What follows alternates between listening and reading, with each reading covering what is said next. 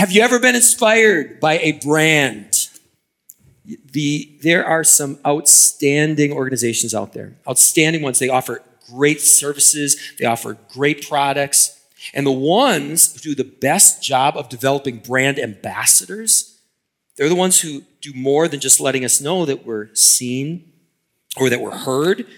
They also understand that we've got these deeper needs, and they do a good job. In fact, they spend a whole lot of money and a whole lot of research finding out how do we speak to those deeper needs that people have. Deeper needs like, how do you become a better version of yourself? Or how do you connect with other people? Or how do we experience more financial peace, especially in this day and age? How do we become equipped to impact the world and make a more meaningful life?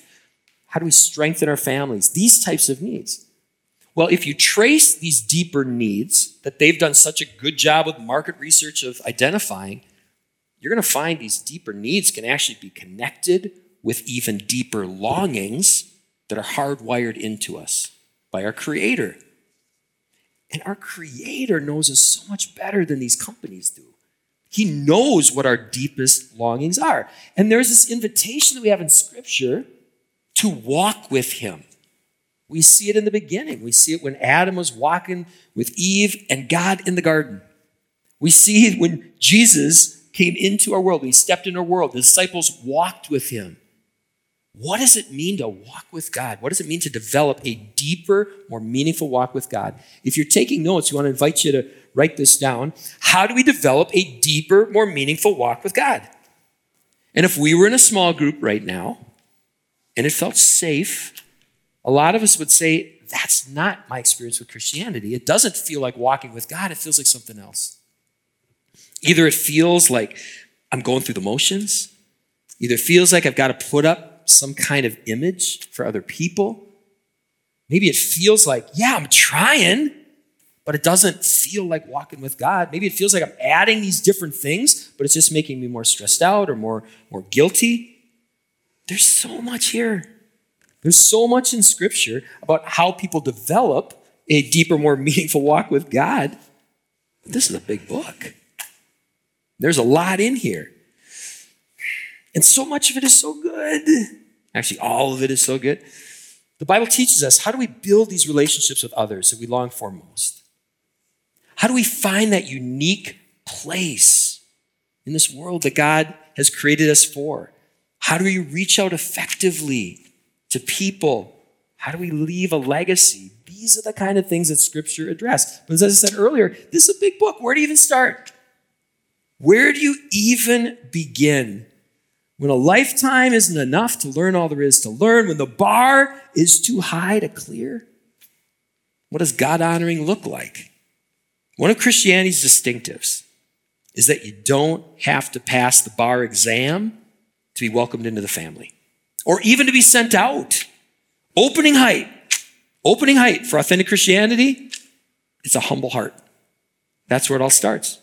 So, if you've got that longing and you got a humble heart, great. You're at the right starting point for how you develop a deeper, more meaningful walk with God. So I've got good news for you. I want to invite you to write this down. The biblical model for discipleship, it's grow as you go.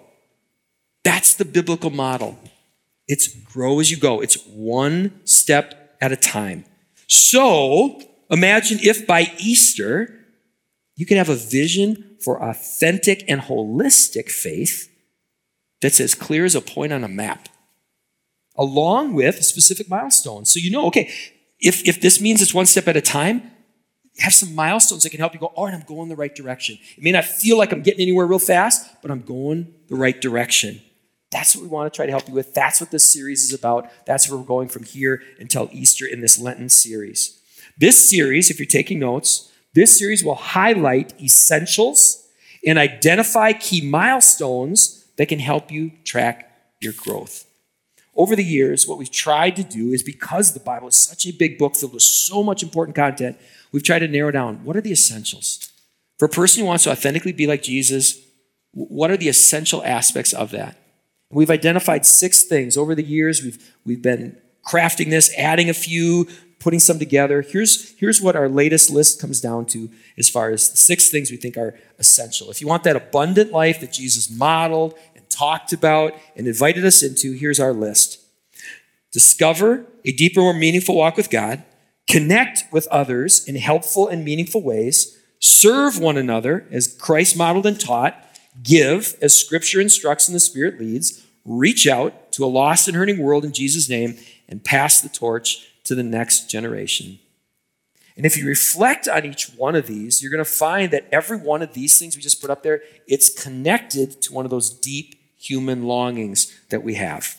To know our Creator, to be an integral part of a healthy community, to be both financially secure, but also to be generous, to make a real impact on the world around you, and to leave a legacy that outlives you. Well, as we've been refining and identifying these characteristics, we've also been trying our best to say, what are mile markers? What are milestones in each of these areas that can help us identify? Are we making progress in the right direction when it comes to these 6 essential things? These mile markers are points on a continuum. And a couple of years ago, I looked up this word continuum again, and it is such a great word. Look at this, continuum. It's a continuous sequence in which adjacent elements are not perceptibly different from each other, although the extremes are quite distinct. Now, loaded language, every one of those words is important. This is how Christian discipleship works. Yeah, we have our defining moments, but for the most part, it's one little step at a time. Sometimes you can't even notice the difference between one day to the next, but over time, those steps can add up. Add up. These small steps in the right direction. Again, I like that language because it's you can barely even perceive sometimes how much is happening from one step to the next. For example, I'll give you an example. We're going to be talking about saying yes a little bit later in this message, saying yes. When have you said yes? Do you say yes when you've publicly stated, I've said yes? Do you say yes at the precise moment that the last s gets out of your mouth? Are you saying yes when the first neurons start to fire that signal your mouth to move? Did you say yes when something happened in your life that put in motion the things that led to the yes? Exactly when does the yes start? You could make an argument for all kinds of things, right? But there's a big difference, like on a continuum, there's a big difference between yes and no. That's how continuums work. That's how continuums work. And I would present to you, that's how discipleship works. It's these steps that over time, you can see a big difference. Big difference. All right, here's the latest version, if we put all this together, of what that tool looks like. For those of you here in person, we have an insert in your bulletin. It's right there. For those of you online, it should be coming up on your screens. And then also, if you want, you can go to Emmanuel.church, and then on the message for this week, you can download the notes, and along with the notes, you'll find this tool. This is a tool that we're working on here. So what we're going to do this Lent, each week, we're going to focus on one of these continuums each week. We'll talk about the essential itself, and then we'll talk about these milestones so you can have a sense of, okay, holistically in these areas, where am I at and am I growing? What do my next steps look like? We're going to start with discover. Today we're going to talk about discover. And here's why we're going to do that. I encourage you to write this down. Discover is the keystone essential. It's the keystone essential. Some time ago, I did a deep dive into the power of habits. There's a great book out there on this, The Power of Habits. And one of the things that habit experts talk about, and yes, there are habit experts, they talk about keystone habits. For example, take something like health. Health has all kinds of components to it. One of the things they recognize is exercise is a keystone habit. If you exercise, generally, you start to experience better health in a lot of different areas. You start to sleep better. You start to eat better. You carry less stress, and so much more. It's a keystone habit that affects the rest. Discover is the keystone continuum.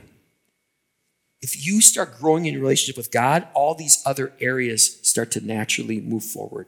Intention is important, but if you start growing in this area, it's going to help all the rest. So today we're going to talk big picture, really big picture about this tool. We're going to start with the discover continuum, and then we're going to work our way from left to right on that. So the first milestone, if you find your sheet, find, discover, the first milestone is curious. Curious. And after curious, in your notes, I want to invite you to write this down as far as next steps. Facts, follow the facts plus find a guide. If you're curious when it comes to your relationship with God, then we encourage you to follow the facts and find a guide. One of the things that's true about our Christian faith is you don't have to choose between facts and faith. It's something we've said before, especially in the last series, something we'll say again. If you've got questions about Christianity, we would love to point you to some very interesting facts. And we'll do our best to be a resource to you. Just let us know we can help. All right, so as you continue to move along the continuum, let's open our Bibles to 2 Corinthians chapter 5. We're going to start talking about those other milestones along the way, and this is a great passage as we look at those. If you don't have a Bible, we encourage you to go right now. You can go to Bible.com, download an exceptional Bible app right there. All right, 2 Corinthians. 2 Corinthians is a real first century letter written to people in a city called Corinth. It was written by a follower of Jesus named Paul, who founded a church in Corinth.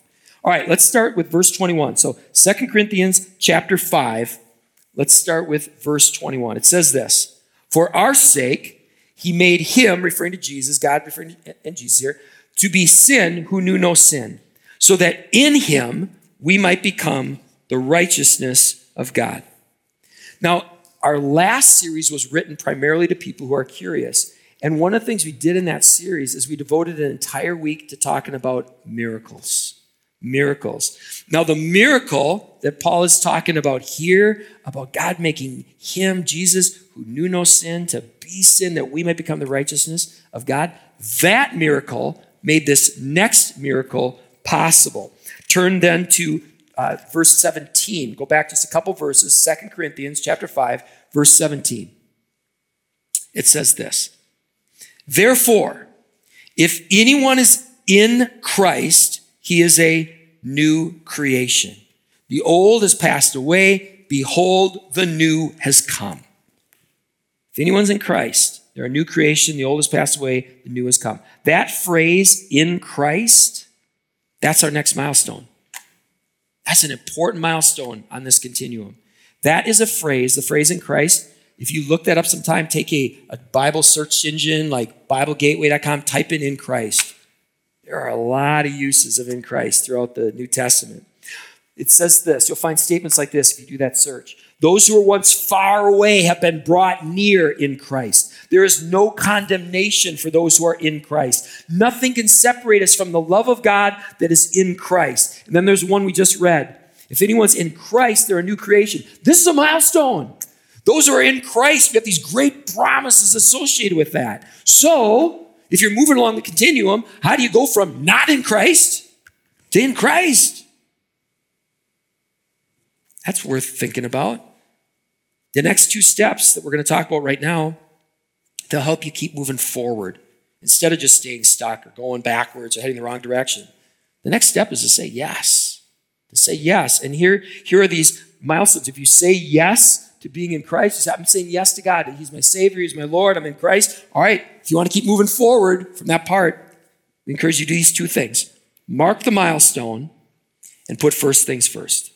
What are your next steps? If you say yes, mark that milestone and then put first things first. We can help you with both of these things. We just did a message last week on first things first.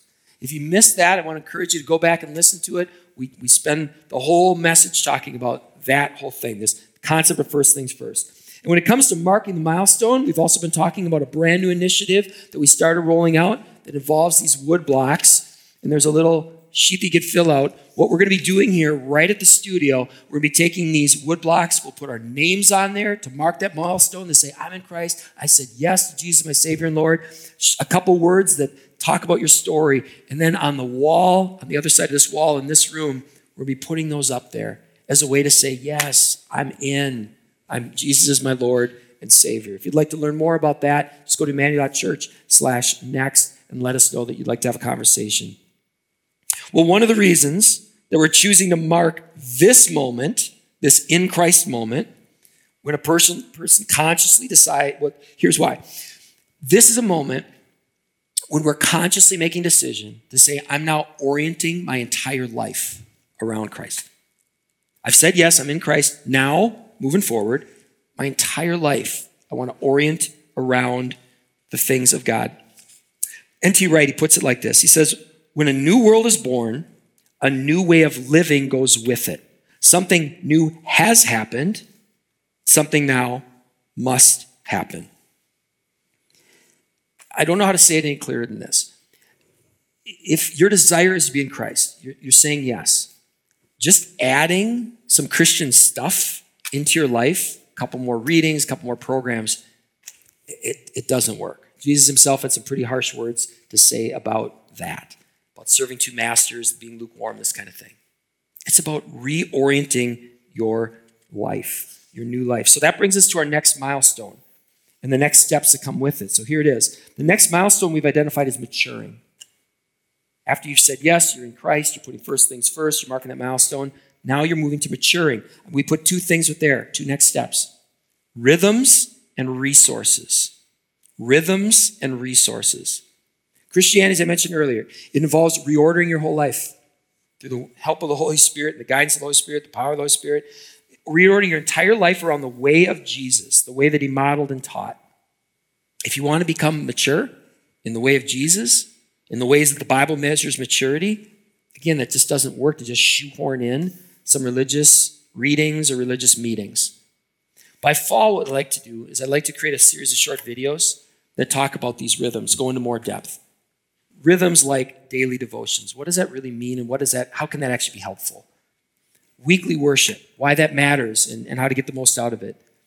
A rhythm that I call consistent communion, and another one I call regular retreats.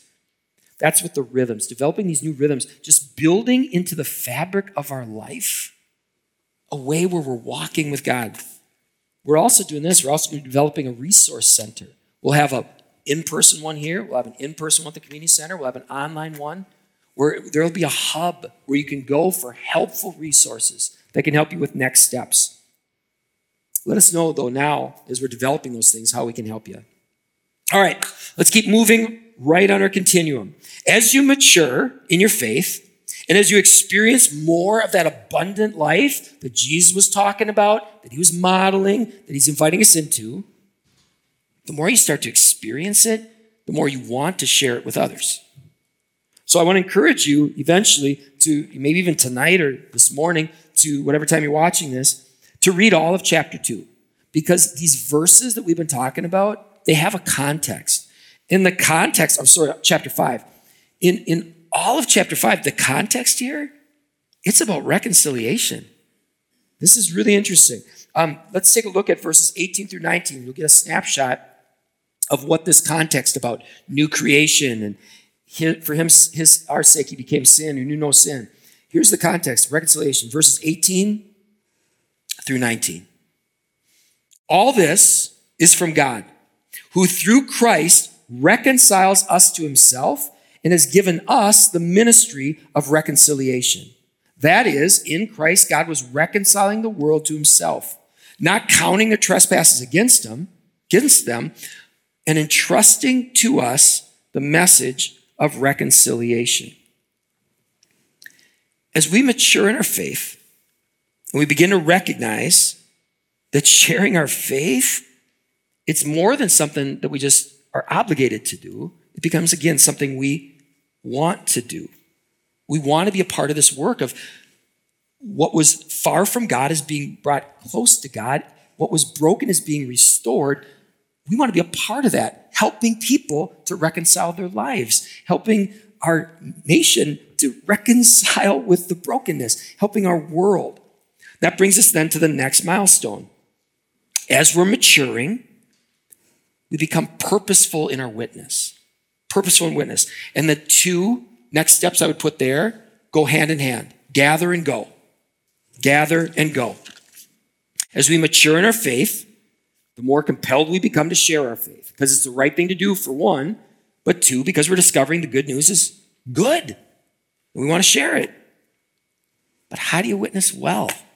How do you do this well? How do you share your faith in a way that's not awkward for everybody? How do you do it in a way that doesn't feel forced? How do you do it in a way where it doesn't feel like I'm just trying to read someone else's script that they handed me? How do we do this in a way where instead of pushing people away, we're actually drawing people in? Well, if this sounds familiar to some of you, it's because we did an entire week on this whole idea. In part 5 of a series we did called More Jesus, we spent a week on this, and we discussed this model. We put that up on the screen, this model. If you go back to our archives, you can find in May we did this series. And we talked through all of the intricacies of this model. Let me just give you a big picture overview, and if you'd like to know more, you go back into our archives, look up the message called Less Force. It was part 5 of More Jesus. Witnessing well. Witnessing well is ultimately about gathering and going. It's about gathering and going. It's about gathering with others who are in Christ to get encouraged and equipped to learn things that you want to share with others, to become more mature in our faith, to get more fired up, to be able to ask others, hey, I've got this person and they're wrestling with this issue. How could we help? All that kind of stuff. So we're gathering with those who are in Christ to encourage, support, and learn from one another, and then we go. We go back to our friends. We go back to our families. We go back to our schools. We go back to our workplaces and teams and neighborhood. And we love people. We show up, shake hands, we listen, we serve. And the invitation you're going to find to follow Jesus, it's ultimately about joining him in his work. And instead of trying to force something, you're going to find yourself, if your gatherings are gospel-centered, and you're asking the Holy Spirit to lead and guide you as you're going, you're going to find conversations opening up. You're going to find that this isn't something I'm forcing. God has strategically placed me for such a time as this in this situation. And you're going to find yourself extending invitations and answering questions people actually have, invitations that people actually want to say yes to. Now, that brings us then to the next part of the continuum. If people are starting to say, yes, I want to learn more. Yes, I'd like to get more involved. Yes, I want to understand God better. How do we help them with that? How do we help? Let's open our Bibles together one more time. 2 Corinthians chapter 5, verse 20. Says this. I don't know if you feel like this. There's times I don't. I'll be honest. Therefore, we are what?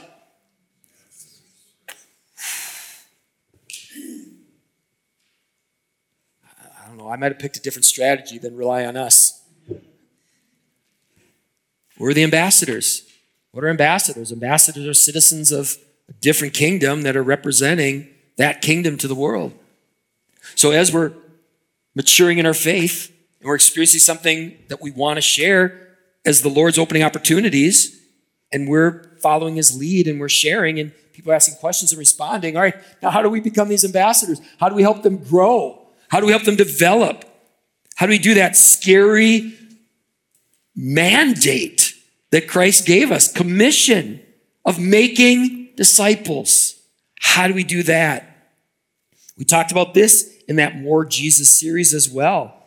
This can be really intimidating. And I think one of the reasons that it's really intimidating is that a lot of us only have one model of discipleship in our head.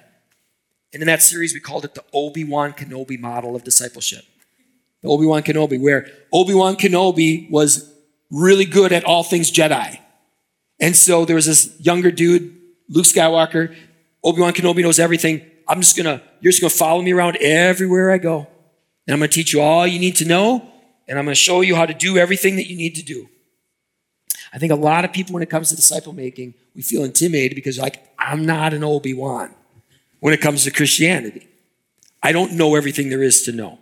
I don't know how to teach people everything there is to learn. And I certainly don't have the time for someone to follow me around everywhere I go, and I'm teaching them every moment of the day. We certainly see some of that with Paul to Timothy, but in general, I want to challenge you to go ahead and read the scriptures. In general, that's not the model that most of us are called into. It's a good model if you've got Obi-Wans, but for most of us, I've got really good news. The best disciple makers are those that recognize I don't have everything on my own that it takes. And we have this movement that Jesus launched called the church. And we are a part of a body. And we bring something to that body. And together, we're more complete than we were. And we invite people into a community that has people that are gifted in teaching and people that are gifted in hospitality and people that are gifted in healing people who have wounds. And we got great listeners and people that are good with kids and people that are good at building things and people that all together can help disciple folks. So if you're taking notes, when it comes to discipleship, to be a disciple maker, 2 very practical steps are join a team and plan your giving. Pool your talents, pool your resources, and let's create a community that we can invite people into where they can grow and learn and develop. Everybody playing a role, building a community and creating resources that help more people become more like Jesus. That's a whole lot less intimidating, isn't it? We find our part, and together as a body, we're doing the work of discipling others. Each person playing a role. All right. Well, as I mentioned earlier, this I just gave you, this is a ridiculously high 10,000-foot flyover. We could drill down into any one of these some points for hours and hours and hours. But hopefully, what you're coming away with from today is there's a pathway that we can get on. There are steps we can take. There is movement in a direction when it comes to discovering a deeper, more meaningful walk with God. That these small steps add up over time. And a person who thought, I will never see myself as making an impact, I'll never see myself as a disciple maker, God can use and does use us. Which leads me to this story I want to close with as we close the teaching part of this message. True story. I just heard it from the person themselves not too long ago. So recently I was talking to a newer ECC regular. Her name's Jamie. And I was talking to Jamie and I said, tell me your story. Tell me your story. She goes, well, here it is. I didn't grow up in a Christian home. In fact, the home that I grew up in didn't look at Christianity very favorably. And so growing up in that environment, when it came time to go to college, I purposely chose a college that was not a Christian college because I didn't want to have that experience. So she goes to this school that wasn't a Christian college, and some people invited her to a Bible study. Now in her head, she's like, I want to say no, but I'm going to be wiser than that. I'll say yes the first time so that I can be nice and kind, and then the next time I'll find an excuse. So she's going to go one time. She's never been to a Bible study before. She's never prayed before. She goes to this InterVarsity Bible study, and she experienced something different than she had ever experienced before. And that night, after this Bible study, she says yes to Jesus alone in her dorm room. The very next day, she goes to class, and the professor says, do any of you pray? And she and one other girl raise their hand. He goes, stand up. These 2 people stand up. And she says, her words, berated us. He just laid into us. How can you believe this? Blah, blah, blah, blah. Again, she had prayed once her whole life. But because it was real, and she wasn't following a script, because she was just taking a next step, she goes, why does this bother you so much? Come on. And she said that began a 4-year conversation with that professor. And over time, he began to reveal, I wanted to be a priest. And then he revealed disappointment along the way. Here was this person. She was just taking her next step. I prayed. You asked if I prayed. Yes. And here God used her not only to give encouragement to all these people, but even plant seeds among this person who berates Christians. Jamie went on to continue to grow in her faith. She now works for InterVarsity. She is now equipping people to be able to lead these Bible studies that led her into the Christian faith. Part of the backstory behind 2 Corinthians, part of this backstory, if you read that whole book, part of the backstory and the fabric of him writing this, he called them super apostles in a sarcastic way. Super apostles. These people that you are elevating. Corinthians, you're elevating these people you should not be elevating. They have this image, they have this way about them, but you shouldn't be elevating these people. It's really about them, rather than these humble people who are trying to become more like Jesus. One day at a time, step by step. We don't want to make that mistake of elevating in our head the wrong brand ambassadors. The last thing I want to invite you to write down is this. Remember, when it comes to authentic Christianity, our brand ambassadors, they're authentic, not airbrushed. It's real people taking one step at a time and allowing God to bless that. You don't have to pass a bar exam to be welcomed in the family. You don't have to pass some bar exam to be able to even be sent out. It's as simple as, I said yes. Why does it bother you so much that I did? Christianity, it's go as you grow. And we've got a next step for you right now, right here. We call it Holy Communion. We want to invite you, those who are watching at home, if you gathered your elements, or then join us right now. If you did, you might want to hit pause right now. Go get some juice, get some bread, and join us in this holy moment. Tonight we want to give you an invitation, those who are here, those who are watching, to say yes, to say yes to the way of Jesus. And Jesus left us with this moment that he had us commemorate, that makes it physical, that makes it tangible. It's an actual physical step that we take as we pray and we say these words. When we commemorate Holy Communion together, we commemorate a real event that the Lord Jesus, on the night he was betrayed, he took bread, and when he had given thanks, he broke it. He said, "This is my body, which is for you. Do this in remembrance of me." Again, after supper, he also took the cup, saying, "This cup is the new covenant in my blood. Do this as often as you drink it in remembrance of me. For as often as you eat of the bread and drink of this cup, you proclaim the Lord's death until he comes." There's so much that the Bible doesn't say about the sacrament of Holy Communion. It doesn't give a specific age. It doesn't give a specific method. It doesn't prescribe a specific type of bread or wine. But here's what the Bible does say.